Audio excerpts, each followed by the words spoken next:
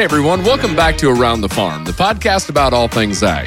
I'm your host, Clint Schaffer, and today we're going to be doing a deep dive into the El Nino Southern Oscillation, otherwise known as ENSO, and the La Nina pattern that we're expecting to see this year. Once again, we're joined by Brad Coleman, an atmospheric scientist and the Director of Weather Strategy for the Climate Corporation.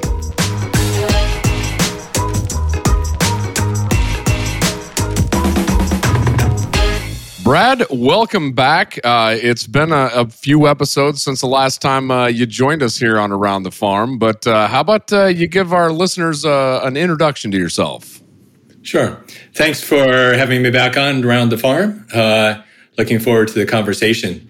I'm an atmospheric scientist for climate part of Bayer Crop Sciences, and we work on making sure that we have the weather resources that we need to do the business that we do at Bayer and climate. Well, speaking of some pretty cool things, I heard that you may have just had a pretty big honor here that happened to you. How about you explain this pretty big deal here? Sure. This year, I was actually asked by the American Meteorological Society to put my name in the hat for president, and just found out a few weeks ago that I was able to win. And so now I'm president-elect for the American Meteorological Society. And we're a society of about 14,000, generally are scientists, atmospheric scientists. And it's a great time to have that role. A lot of important things going on with climate and weather and making decisions on the direction for weather in the United States. So I'm excited and humbled, but excited to take on this new role. Well, congratulations, Brad. I mean, I can't think of anybody more perfect for that role than yourself. So congratulations again. So, thank you, Clint. Yeah. Well, Brad, last time we had a discussion, we talked about, just some of the impacts of La Nina, and you were fairly confident that, going into 2022, that we were really going to see that very similar cycle. So I thought it'd be good to bring you back on and really do a deep dive around just what that means for everybody in the ag community, what that means for anybody, right? How does this impact, I guess, the world as we start thinking about La Nina? Yeah, we were. And, weather forecasting has its challenges, as we all know. And especially when you start looking beyond the first, 10 days or so of the forecast, things even become more uncertain. And those who really focus and invest in seasonal forecasting, subseasonal forecasting, really looking out several months or even, out to a year, they're looking for any little clue in the atmosphere or the Earth system that will give them that little bit of an edge. And the El Nino and La Nina, or ENSO, as scientists call it, that's the one place that we can build up a little bit of confidence. And there are a couple reasons there. One, they're relatively slowly varying. So once you have this ocean response that we typically, La Nina and La Nina reply to the tropical Pacific Ocean, you can be relatively confident that it's going to be there for a while. And then we can really look at what is a relationship between the ocean and the tropical Pacific and weather around the world. And it's a fascinating story, but it's one that seasonal forecasters really love because it does give them that edge. And going into this, through the summer, we saw La Nina forming. It developed certainly by, late summer, early fall. And so all of a sudden you can be fairly confident. In fact, the Climate Prediction Center puts a 95% confidence that this La Nina will persist all the way through Northern Hemisphere spring. That's a great piece of information for a seasonal forecaster. Okay, so I hear the terms La Nina, the terms El Nino. Could you give me just like an easy to understand way to understand the difference between those two? I hear them all the time, and I'm still probably a little confused on the difference. Okay, we'll give it a go. But it's taken the scientists about 100 years to figure it all out. It started when Sir Gilbert Walker from the UK, he was assigned to go to India and figure out why the Indian monsoon occasionally failed. So he went down there and did his homework, and we can return to that fascinating scientific investigation and story. But it really is all focused on the tropical Pacific Ocean.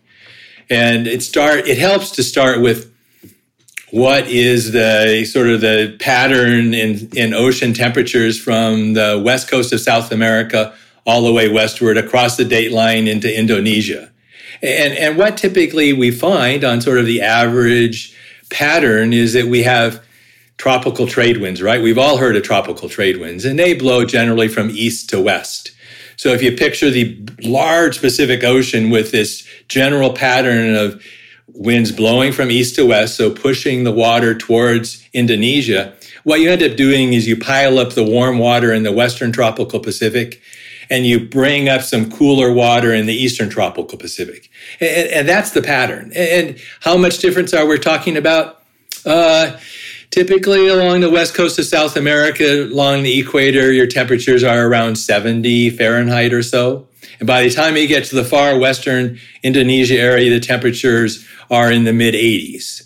So if you and I were to go swimming, we would recognize the difference between 70 and the mid-80s. And the atmosphere recognizes the difference between 70s and the 80s. So La Nina, what it really means is those trade winds are stronger. Ultimately, the atmosphere is working harder. It's pushing more the water farther and farther west and bringing up more and more cold water. So in the simplest term, that's La Nina, is the warm waters in the Western Pacific and the waters colder throughout from the date line all the way to South America is below normal. And so when you talk about the temperature difference, so if La Nina is bringing in colder, how much does that end up dropping it from that 70-some degrees? I mean, yeah, great question. And we're really, it's not going to sound very impressive. We're talking about shifts of temperature between maybe 3 and 5 degrees Fahrenheit. Okay. Between these different phases. Extremes, it can go a little bit, but not a lot.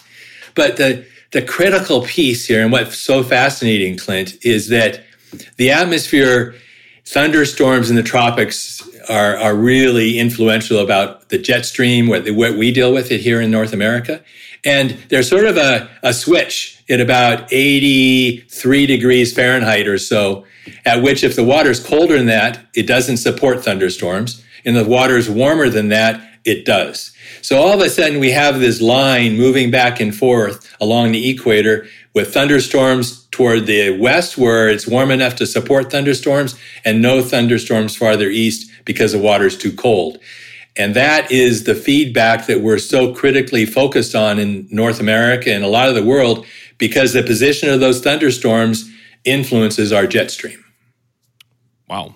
Which I would assume then influences the rainfall across the Midwest then as well. Absolutely. That's the whole puzzle. And in fact, there are global connections between this pattern and the tropical Pacific. The Pacific Ocean is huge. And this shifting in water really does influence many areas, all the way back to the Indian monsoon failure that I mentioned has to do. And that's what Sir Gilbert Walker figured out. Is he said, sir, in certain phases and going on in this oscillation, all of a sudden the monsoon fails, the thunderstorms shift farther east in that case, and there are all sorts of fascinating patterns associated with this sloshing back and forth of warm water in the tropical Pacific. Now, I use the term La Nina and El Nino. You said the weather community uses ENSO, and what does that mean then? ENSO stands for, as an acronym for El Nino, Southern Oscillation, and it's kind of grabbing a couple pieces here. The Southern Oscillation is the label that Walker used, is this oscillation, wavering of pressure, and he saw it in the pressure. He didn't know what was going on in the ocean, but we know it's the same thing reflected in two different sort of metrics. So he called it the Southern Oscillation. And, gradually scientists spent more and more time trying to figure it out. The natives along the west coast of South America, they're the ones who grabbed the name El Nino or Christ child because the warm waters would appear around Christmas time. Oh. So they would see these warming episodes and they called it El Nino. So then the scientists came along and we said, well, if you have El Nino, you probably need to have the opposite phase. We'll call that the young girl or the female child, and we will call that La Nina. So it's a little bit of fascinating history and a little bit of scientist tinkering. So if La Nina is 3 to 5 degrees less, right, or cooler, right, in those times, is El Nino then would I think of 3 to 5 degrees warmer than average? Yeah, you're catching on to it. Yeah, absolutely. But it's again, where is this warm water? In El Nino, what happens is those trade winds weaken, and now that big pool of really warm water in the Western tropical Pacific, that gradually flows eastward along the equator, and those temperatures go up. And now you exceed all the way east of the date line. All of a sudden, the temperatures are into the lower 80s Fahrenheit. And so then they bring thunderstorms with them. And they're big, persistent thunderstorms. And again, that's the connection to our weather. So, if we can either have La Nina or El Nino, what is it called if neither of those are happening? Yes, indeed. We're not always in one or the other. And that's called ensoneutral. A neutral phase is kind of average, which is what I described a bit ago. It's just kind of that average, cooler waters in the Eastern Pacific, warmer waters in the Western, a lot more thunderstorm activity in Indonesia and in that area than, that's just kind of the pattern. So it's really waverings of magnitude of that pattern between La Nina and El Nino. Well, and it also seems like we just got out of a La Nina, I believe, in this previous year. So now we're going to roll back into another La Nina. Are you seeing the frequency of this increasing? I mean, it seems like we're having one of these events, maybe more often than what my memory serves me. But I'm sure you'll tell me one way or the other here. Yeah, we talk about an oscillation and, back and forth. It's a pretty sloppy oscillation, to be honest with you. And they occur, El Nino, La Nina, maybe every 3 to 7 years. So they're not like clockwork. They kind of come and go. And there will be periods of time where you have more of one and more of another later. And it is interesting. And you're right, Clint. This is the second La Nina in a row. But actually, if we look back, La Ninas more often than not do sort of pile up one on another. About 70% of the time, if we have one La Nina, the next winter will be a La Nina. El Nino is not the same. El Ninos don't stack up. And I think it's a lot that, they sort of, in many ways, an El Nino depletes all that hot water in the Western tropical Pacific because it surges along the equator back to the west, and it gradually dissipates and cools off.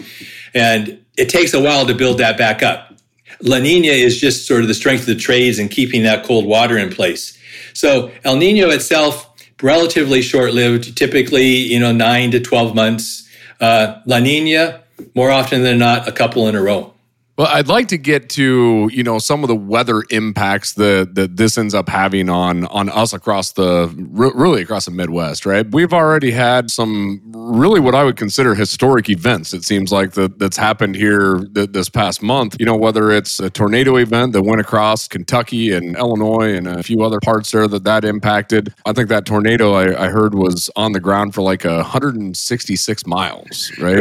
Crazy. Yep. And then followed by the very next week, historic wind events that swept across Nebraska, northern Iowa, into Minnesota. Did they have a direct relationship with La Nina then? Is why we're seeing like these heavy storms in the wintertime? Yeah. Great question. And one we get all the time in the weather community as far as, well, is this storm a result of global warming? Or is this, and we can't give attribution to any single event. We can't say this is because of La Nina or this is because of El Nino or global warming.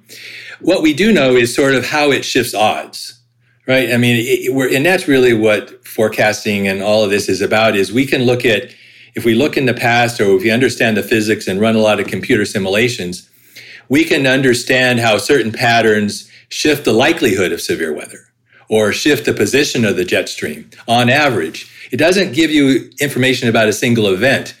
But with that in mind, what we do know is that, tornadoes in December are rare.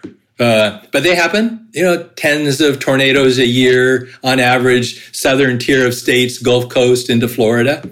And we do know that if you look back in history, that sort of the severe weather activity shifts a little bit farther north with La Nina.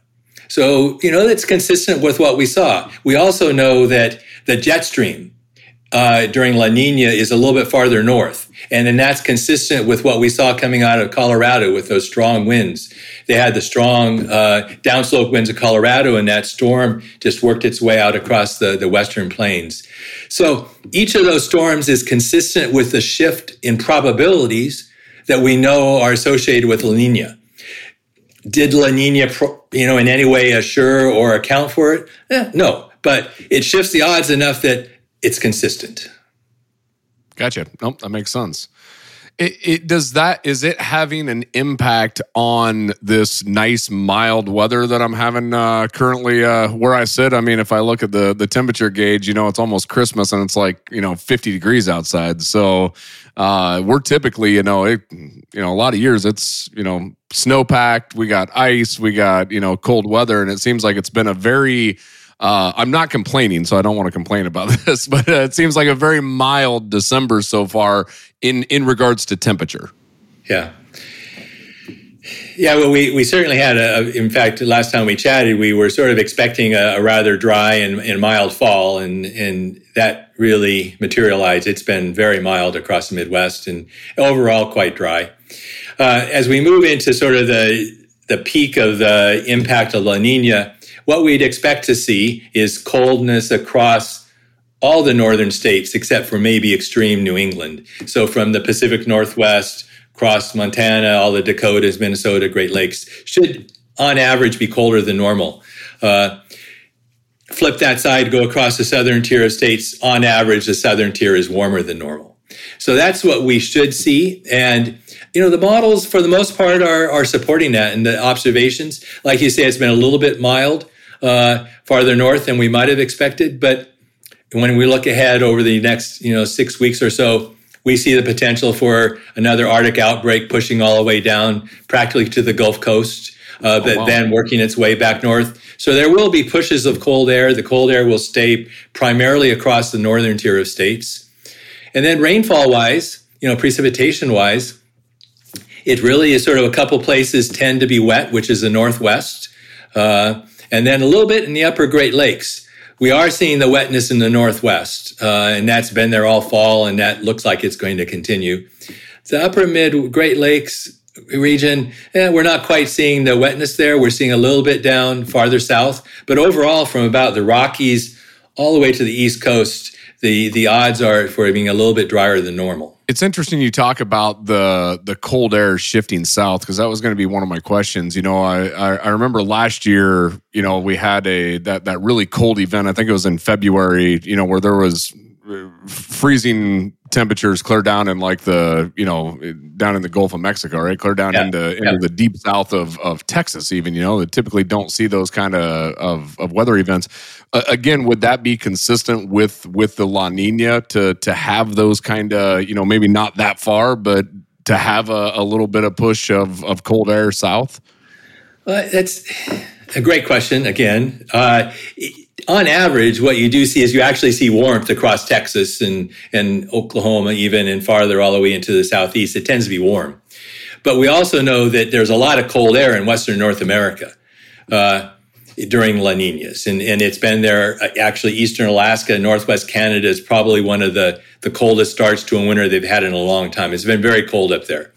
And so that's sort of the average pattern. But then occasionally this jet stream that we expect to kind of come in across sort of mid-states, across Colorado and that's kind of the boundary between cold air to the north and warm air to the south. We know occasionally that gets a little bit of a wiggle in it. And if it does wiggle and it drives some of that cold air south, there's a lot of it available. So it's sort of a secondary effect. How about that? We pool up a lot of cold air up north. We can be pretty confident the northern states are being cold. It's a little bit less confidence or uncertainty, but occasionally some of that cold air can push well south. And like I said, when we look out a few weeks, the models are saying that there's a shot that we'll get another cold surge early next year. Well, I always like the cool terms that the weather community like attaches to those types of events. I think it was a few years ago that the first time I heard polar vortex, right? And there was a polar vortex coming down on, like I said, right where we're at, right? Which I brought like, I don't know, negative 50-degree wind chills, I think is what we had. It was freezing, And but it's always interesting to hear those different terms, and now when we hear those things, it's like, oh no, I don't want that again. Not looking forward to any polar vortex around home anyway. Yes, indeed. It's fascinating to those of us in the business as well, because they come out from, some of them you can trace back to even some research where someone decided that this is worth labeling. Others where it was some very creative editor somewhere decided this will get readers or something, and they put it there and it catches fire. And so polar vortex, they happened before and they're going to happen some more, but it was new and exciting, and now we're going to live with polar vortex. The new one on the block is atmospheric rivers. That probably you hear about less in the Midwest, but out on the West Coast, this can tie back some really fascinating research on weather patterns in the Eastern Pacific and how storms come into the West Coast. Got labeled atmospheric river. It's kind of cool, right? It's a cool name. And if you look at the flow of these storms, it accounts for like 70% of the rainfall in California. There's a lot of focus on atmospheric rivers now. And so here in the Northwest, all of a sudden we're getting headlines about another atmospheric river headed to Washington, or British Columbia. They had just terrible floods, destructive, fatalities, and just did tens of millions of dollars worth of damage. They had probably never had atmospheric river on the front page of their papers. They do now. Yeah. As we shift to kind of looking at just some of the weather that we can kind of expect, I know that there's areas of the U.S. that have been incredibly dry. I think I think there's areas in California and in that area that have been pretty dry on average. And then there's other areas that there's been still some flooding and things of that nature that have happened. I mean, are we looking at more of the same, of the similar events that happened last year? Those of us that got too much rain or not enough rain, do we kind of expect that same kind of thing, or can it shift enough year to year that we may not know that as of right now? Yeah. Well, let's talk first about sort of how we went into this. As you said, we went into the fall and winter season with exceptional drought across much of the Southwest and West, and severe drought into the Dakotas, Western Dakotas. We recovered a bit in the fall, but there was dryness essentially from the Canadian border to the Mexican border. Less soil moisture than we'd like to typically see, and excessive moisture off into the Ohio area, Ohio River Basin, those areas. So that was the pattern that we went into this. La Nina pattern itself favors dryness across the Southwest. So the initial feedback and projections were saying, Southern California doesn't look good. And then as you get farther into the higher plains, the Climate Prediction Center was forecasting drought to expand in Texas because of the expected dryness there.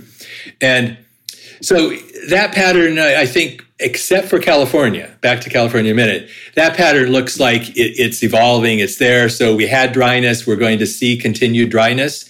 So those areas, through spring or so, there's not a lot of indication that they can expect much recovery from that ongoing drought condition in the Western Plains. California, for whatever reason, this is where the mysteries of the atmosphere, they've had a couple really good storms. And even though we weren't expecting them to penetrate down into Southern California, they have. And right now, what we're seeing as we look out again, a month or two, we see that several more storms should spread up and down that California coast. So things are looking a little bit better sort of for California. And things are very, very wet up in the Northwest. So the Western drought is beginning to be eaten away a bit. Good. As you get farther east, There's some indication that even Western Colorado might get some snow. They really need snow. The ski resorts are struggling on man-made snow right now. There's some indication of some relief through there. But then you get again to the Western Plains and North Dakota, South Dakota, into Minnesota. Dryness is probably the best bet for this winter through early spring. If you're in one of those areas where you were struggling with moisture, is that kind of the expectation, of going into this year? Yeah, there's no real indication of a big pivot anywhere. Sort of what you've been experiencing through this, I think, this winter. And then even next summer, La Nina fades away. 50-50 chance it will be back to ENSO neutral. Neutral conditions in the tropical Pacific. But there are other patterns that the seasonal forecasters use. And right now, this coming year is looking a lot like this past summer, where we'll have, the dryness across the north, wet across the eastern, from Illinois eastward, it'll be wet, and warmth across the south, but Midwest, upper Midwest, average temperatures or so. Is what we're looking at right now for that area for the growing season. So sort of an early start to spring, especially south, because of the warmth with La Nina. And so it should be warming up a little bit more quickly than average. And then as you get it into Dakotas, they might have a delayed spring as La Nina fades away March into April. Just with a longer, maybe a colder spring then? Is that kind of what you're thinking? Yep. Yeah. Now, what time frame, Brad, like when you start looking we get into next year, so we know we're going to have this impact of La Nina. At what time throughout the year do you know the next year's cycle? Again, they peak in the midwinter season, northern hemisphere winter. And then they go into the spring season. And there's sort of what we used to talk about, a barrier in forecasting, whereas they fell apart, we really didn't have a lot of clues on what was going to come out the other side. So sort of late spring into early summer, you kind of sat back and waited. More and more, we have better modeling going on, better what we call coupled models, where the atmosphere and the ocean are actually put together in the computer simulations. So we're getting better at it.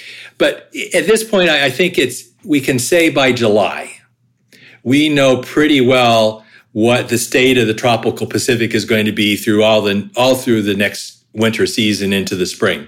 So before that, a lot of uncertainty. By July, you're getting a pretty good signal whether you're going to have El Nino or La Nina or ENSO neutral.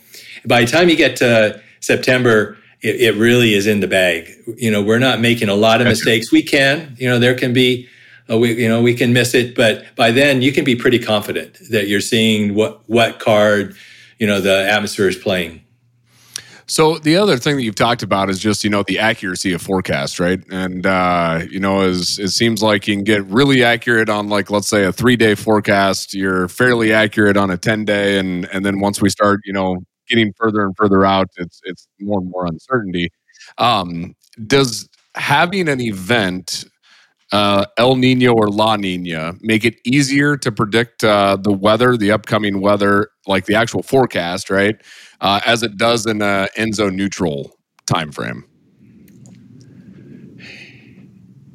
Well, it doesn't probably make a heck of a lot of difference in the first week's forecast, because all of that's really what's determining our next, 7 days or 10 days of weather is already in the atmosphere itself. The jet stream's doing this and the cold air's here or there. And, it's already sort of determined from the atmosphere itself. If you go beyond that, if you're out to, 1 month or 2 months, then because of the forcing that we're getting from the ocean, then it really does. It takes away some of the variability. These strong phases of La Nina or El Nino, they kind of take out a few atmospheric options. So it locks it into a few, it doesn't mean it can't stray the other way, but it really shifts the probabilities. So whenever we can shift probabilities to some event, we could be just much more confident in communicating that. And ultimately we're correct more often than not in those cases. Well, that's why I was kind of curious because, it seems like when we say the end zone neutral, I guess the word that keeps coming up in my mind is the average, right? This is just kind of normal or whatever. And but it also seems like that might be the hardest time to actually be right on whatever the trends are too. Yeah, you're right. And that sort of the best predictors that we have for seasonal forecasting are El Nino and La Nina. That's money in the bank for seasonal forecasters. If you take that out of the mix, we're left looking for other indicators. What else is going on? What are those linear trends from year to year to year? And we can eke out a little bit here and a little bit there, but yeah, you're taking away our money.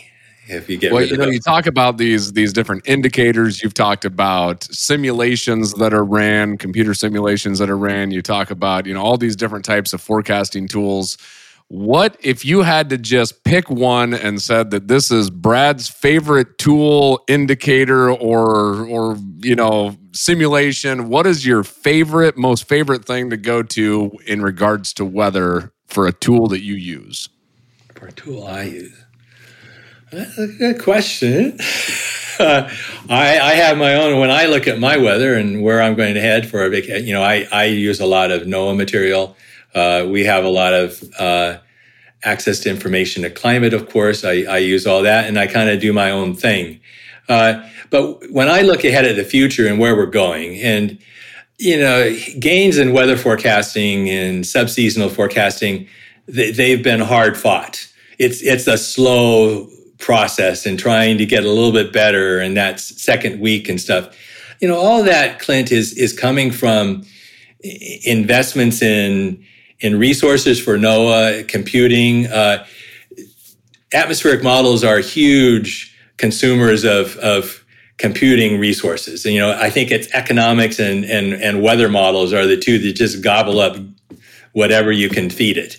And so as we invest more, as a U.S. government invests more, as the European Center for Medium Range Weather Forecasting, as they invest more, they get better and better models. And these are computer simulations, which is really the bread and butter, the foundation for all of modern day weather forecasting. So, those models, they're incredible in what they can do. When, I look back when I was a graduate student, which was a long time ago, but we would get these computer simulations and they could flip-flop in tomorrow's forecast practically. They were bad.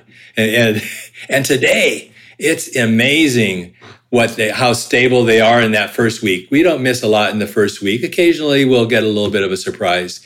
But it's just continued, scientific research and investment in weather forecasting that will pay off for us in the future. And that's what I would advocate for is ongoing investments in NOAA.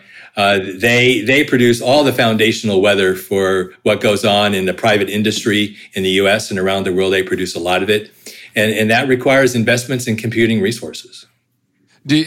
On the computer side, I always think of systems like climate and all these other very sophisticated things that have a lot of models into them.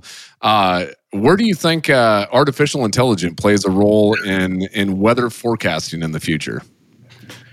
Great question, and one that we're really just starting to get our hands around. Early on, and in some ways, sort of early examples of machine learning and artificial intelligence were some of the sort of early stuff that was done in atmospheric sciences and some statistical applications. And I think we all thought, okay, we'll start using it, but we'll keep that computer model and we'll do stuff with the output, and we'll use machine learning to improve the quality of the output. Lately, Clint, I've been seeing some scary things, scary in the fact that, wow, how does this work? Because some researchers are able now to put that computer simulation aside and start applying these machine learning models to just sort of the observations in general of the atmosphere that we're getting better and better at observing. And they have demonstrated skill out a couple weeks without ever turning on a computer simulation of the atmosphere. So I don't know where it's going. It could be, I told you, these winds have been hard fought in weather, but it wouldn't totally surprise me if someone has something come along in these next, 5 or 10 years that really changes the field of weather prediction coming out of machine learning, deep learning processes. That is just exciting. I mean, I take it back to like even our farm, right? And Dad and I look at it as we feel like we can continue to get better the more data that we collect, right? And there's a lot of times that you collect data that you don't necessarily know what you're going to do with it, but you know that data collection is going to be important as we continue to move forward. And it's amazing. We were just talking the other day about the number of data points that we're collecting that we never thought we would, right? Like the down pressure of the of the planting unit or things of that nature.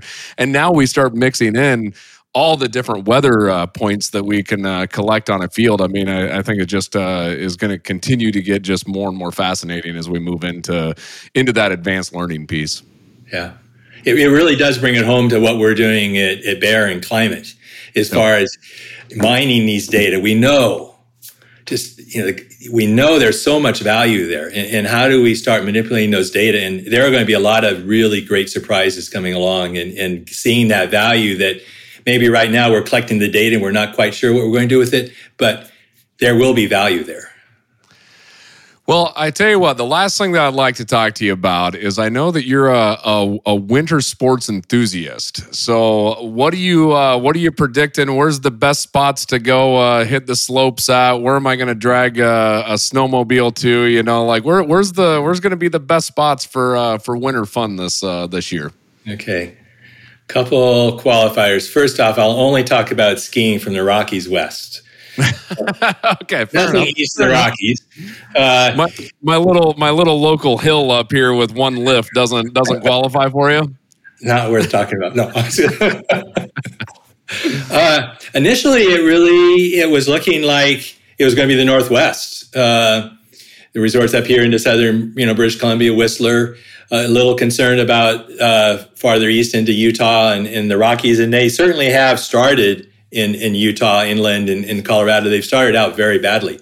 But as I mentioned, there are just a few indicators that right now, California, they've had a few really big events. They're skiing a lot of places. It looks like they'll get some more. So I think California, good skiing coming up for this winter. There'll be some good times here in the Northwest. We have a lot of snow already. So we don't have a problem here. We'll be skiing all winter into spring. Probably the biggest question mark is you go to Colorado or Utah. That will be one. I don't know. I'm hopeful. Certainly, you want them to get what they need as far as the snow, and it'd be a shame if they're skiing on Mad Main snow all winter. But I don't know. It'll be interesting. I think that the West Coast is looking fairly good and looking better, especially looking better than it did maybe even a month ago, and then Utah, Colorado, a little bit more questionable. We'll see. Now, do you have a temperature break that you refuse to go skiing if it's at a certain temperature? Like, can it get too cold for you? Not when I was young. Now it's Although I mostly ski out in the West, and it doesn't get all that cold out here. I was an undergraduate in Montana. There was when I was in college, my first few years in college, they would actually give half-price ski lift tickets at Bridger Bowl for if the temperature was below -20. Oh, and that's when we'd go. And I can remember some pretty cold chair rides up with the wind blowing and just kind of, why? Yeah, that gets to just be that's too cold for me. So I don't move well when it's that cold. So no. Well, Brad, I tell you what, I really greatly appreciate you, coming on the show again and really stepping us through just the entire ins and outs of La Nina. I mean, it's just I find this weather event absolutely fascinating for how it can be utilized to understand a lot of these events. And I know a lot of the data points that you've brought have opened up my eyes, and I'm sure our listeners are thinking the same thing. So thank you for coming on the show again. Well, thanks very much, Clint. It's been fun. And I'll be sitting here right with the rest of you, seeing how the rest of this winter works out and where we're right and maybe where we missed it. So yeah, and also just one more time, congratulations on the president-elect. So that is a great honor, and congratulations again. Thank you. I'm excited and humbled by the opportunity. All right. Well, we'll see you next time, and we'll go from there. So I appreciate it. Thanks, Brad. Thank you. Hey, I just want to give a special thanks to Brad for coming on and really explaining that La Nina pattern that we're expecting to see this year. That was just some wonderful insight. Also, thank you, the listener, for joining us on today's episode. And if you like the episode, be sure to hit the like button, subscribe, and ring the bell to get notified each and every time that we push out new content. Also, Around the Farm is brought to you by Climate Field View. And with that, we'll see you next time, Around the Farm.